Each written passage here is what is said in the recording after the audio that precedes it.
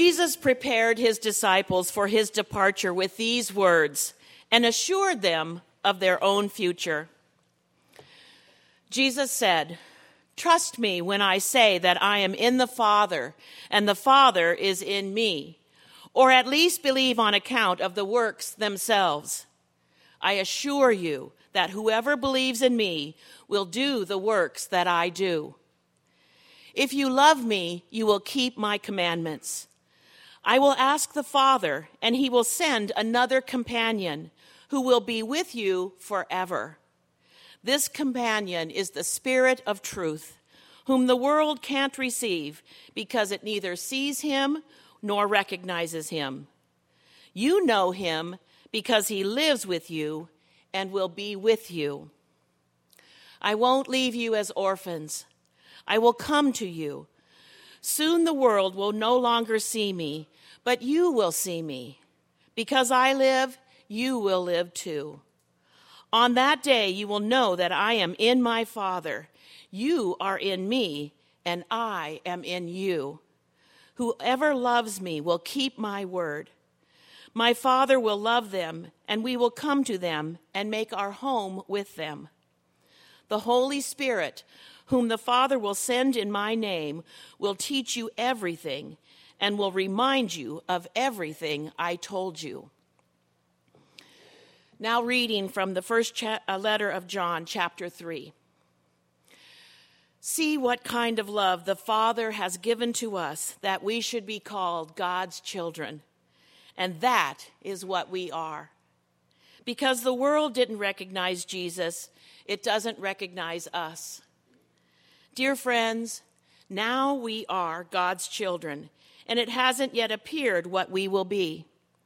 We know that when Jesus appears, we will be like him because we will see him as he is.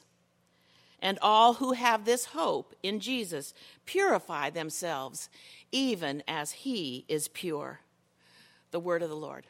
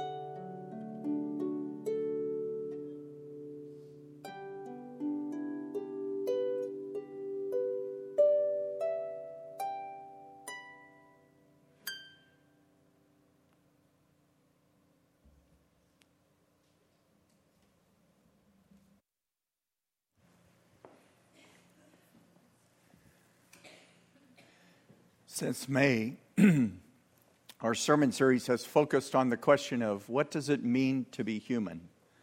What is the nature or the essence of our humanness?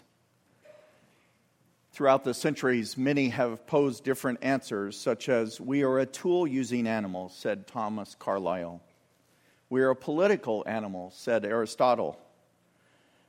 We are a symbol-using animal, said Edmund Burke. And Erich Fromm says, we are the only animal for whom our own existence is a problem which we have to solve.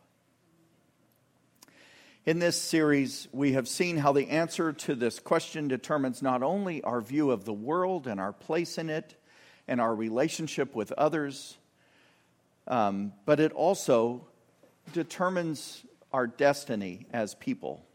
And that is what I want to focus on today. In the ancient world, religion was characterized by fear. In fact, I don't think we've outgrown that pattern. There's too many people that practice religion out of fear rather than out of faith. People believed certain powers dominated their lives and their destiny. It's the same kind of impulse by which people today will read and follow horoscopes more than they will Scripture as such.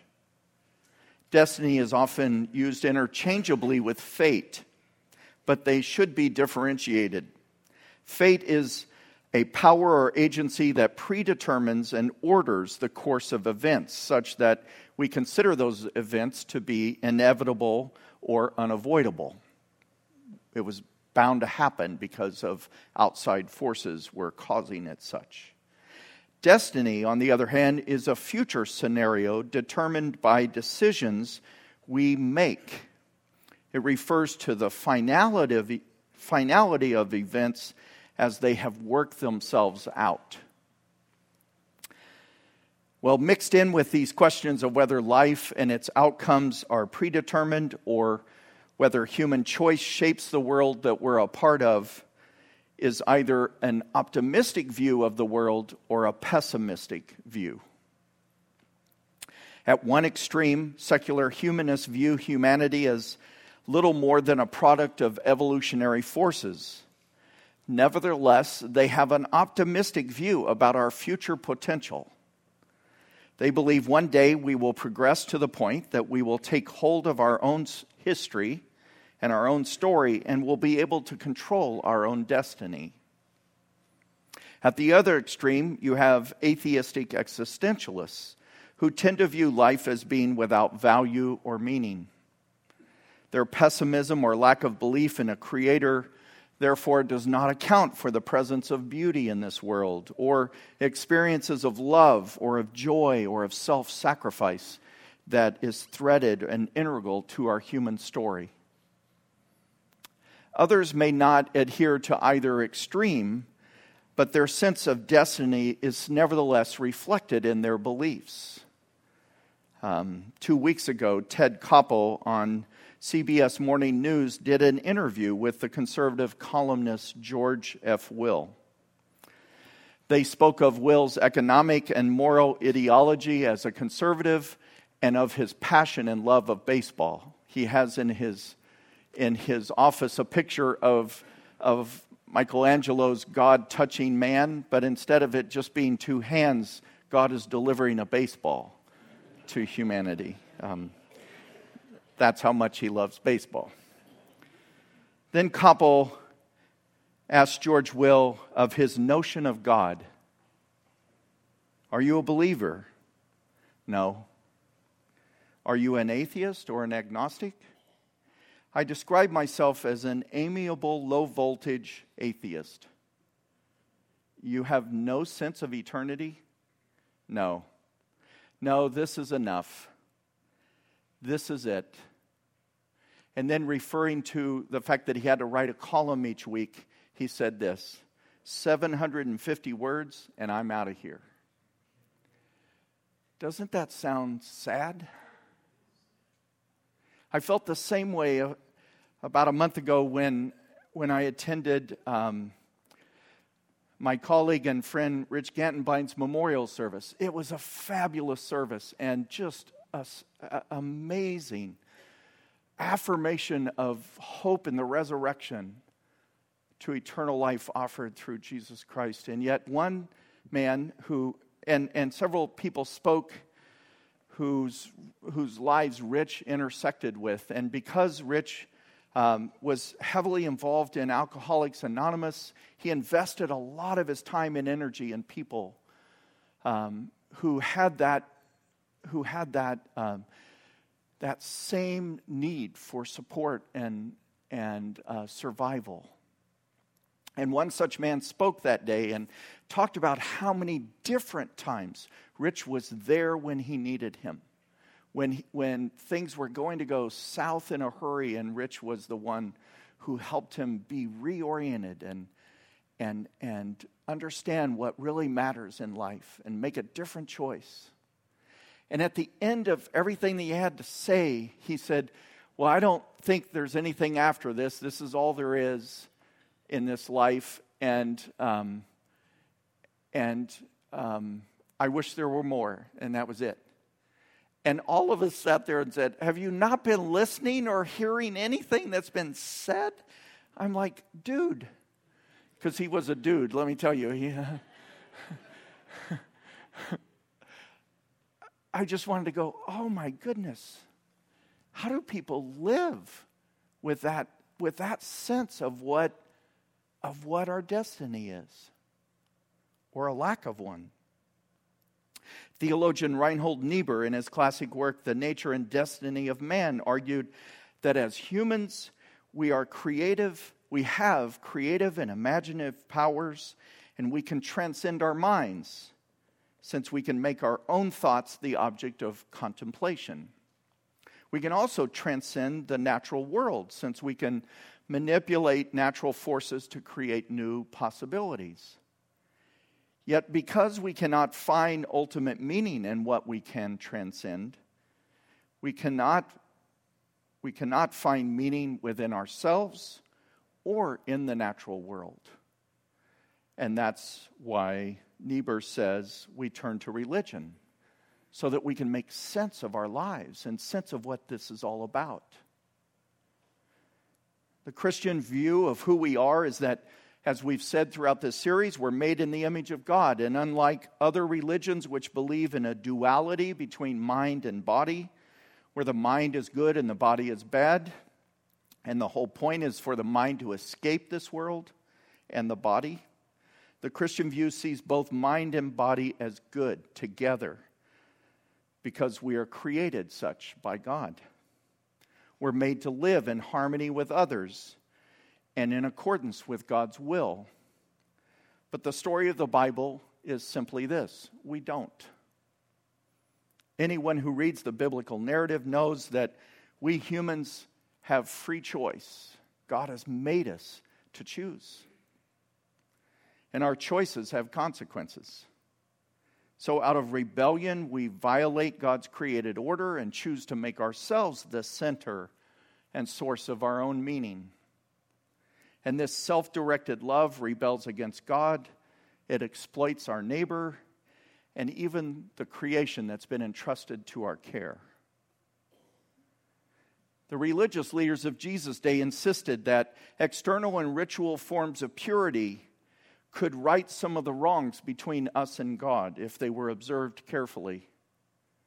But Jesus spoke of the source of our problem more pointedly when he said this: from within, out of human hearts come evil thoughts, sexual immorality, theft, murder, adultery, greed, malice, deceit, lewdness, envy, slander, arrogance, and folly. All these evils come from inside, and it's these things that make us unclean.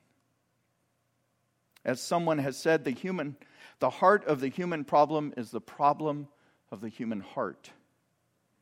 Human evil is universal in its extent, it is self-centered in its nature, and it's inward in its origin, and its defilement affects everything.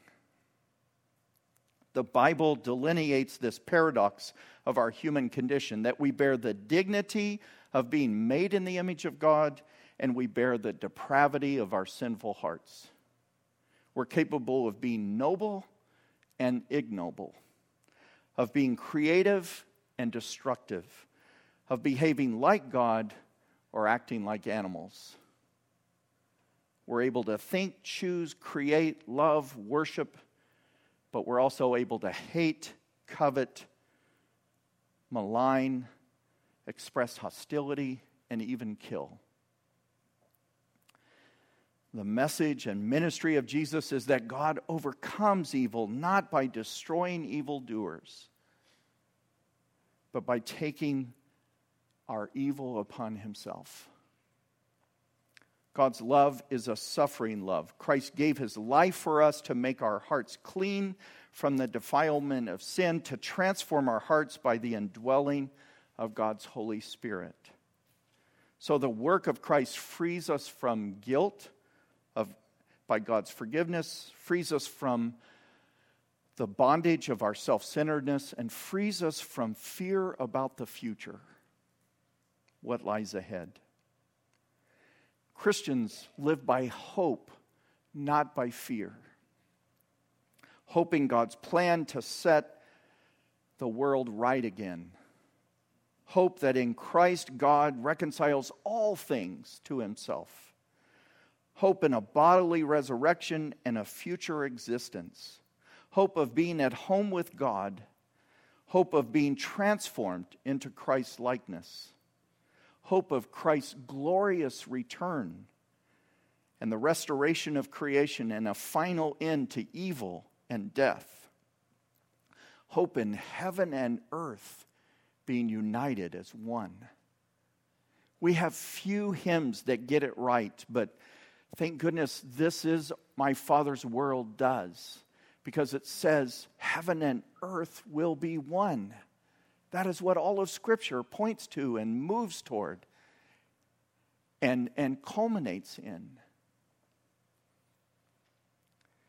To be fully human to me is to be in fellowship with God, the Godhead, God, three persons in one, Creator, Redeemer, and Sustainer.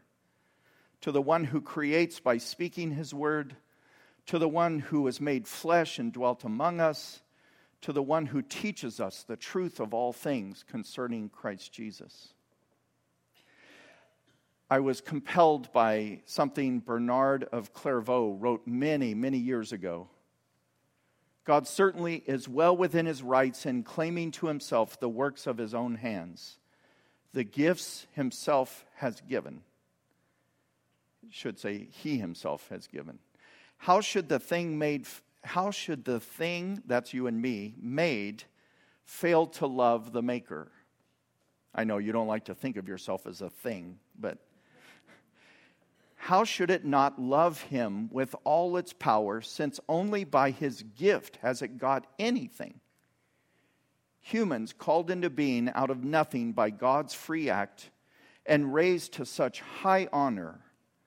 How patent is our debt of love to God's most just demand.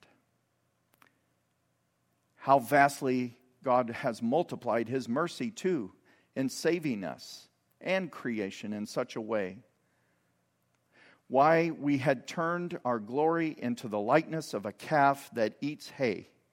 Our sin had brought us to the level of the beasts that know not God at all. Now listen to this. If then I owe myself entire to my Creator, what shall I give to my Recreator? The means of our remaking too, think what they cost. It was far easier to make than to redeem. For God had but to speak the word, and all things were created, including myself. But he who made me by a word and made me once for all spent on the task of my remaking many words and many marvelous deeds, and suffered grievous and humiliating wrongs.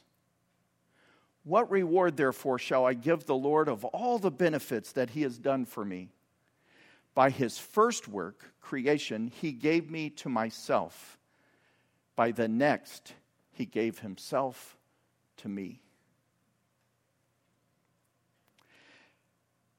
Our destiny, to me, is a lot less about a destination than it is about being in relationship with God.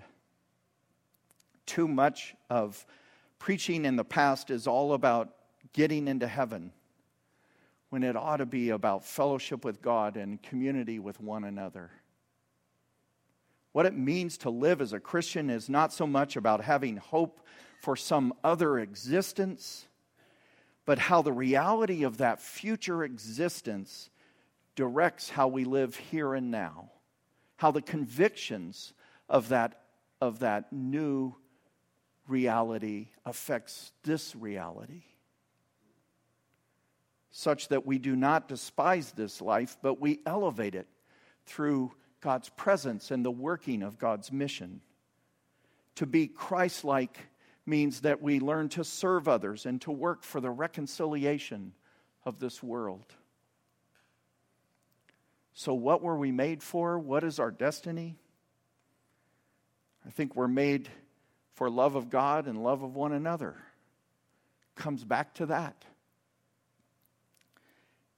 John Stott said it well. God made me for loving, and loving is giving. It is self-giving. Therefore, in order to be myself, to be fully human, I would add, I have to deny myself and give myself in love for God and others. In order to be free, I have to learn to serve. In order to live, I have to die to my own self-centeredness. In order to find myself, I have to lose myself in loving. As Michelangelo said, when I am yours, then at last I am completely myself. For I am not myself until I am yours. I know for a lot of people, our sense of destiny is to arrive at the pearly gates and to enter into heaven's glory. But all of what Jesus talked about was God's glory coming here, coming to us, coming to earth, of heaven and earth being made one, of being in relationship and fellowship with God and with one another. If that is our destiny, then it affects how we live here and now. We ought to live as people destined for such a reality, for such a truth. So be it.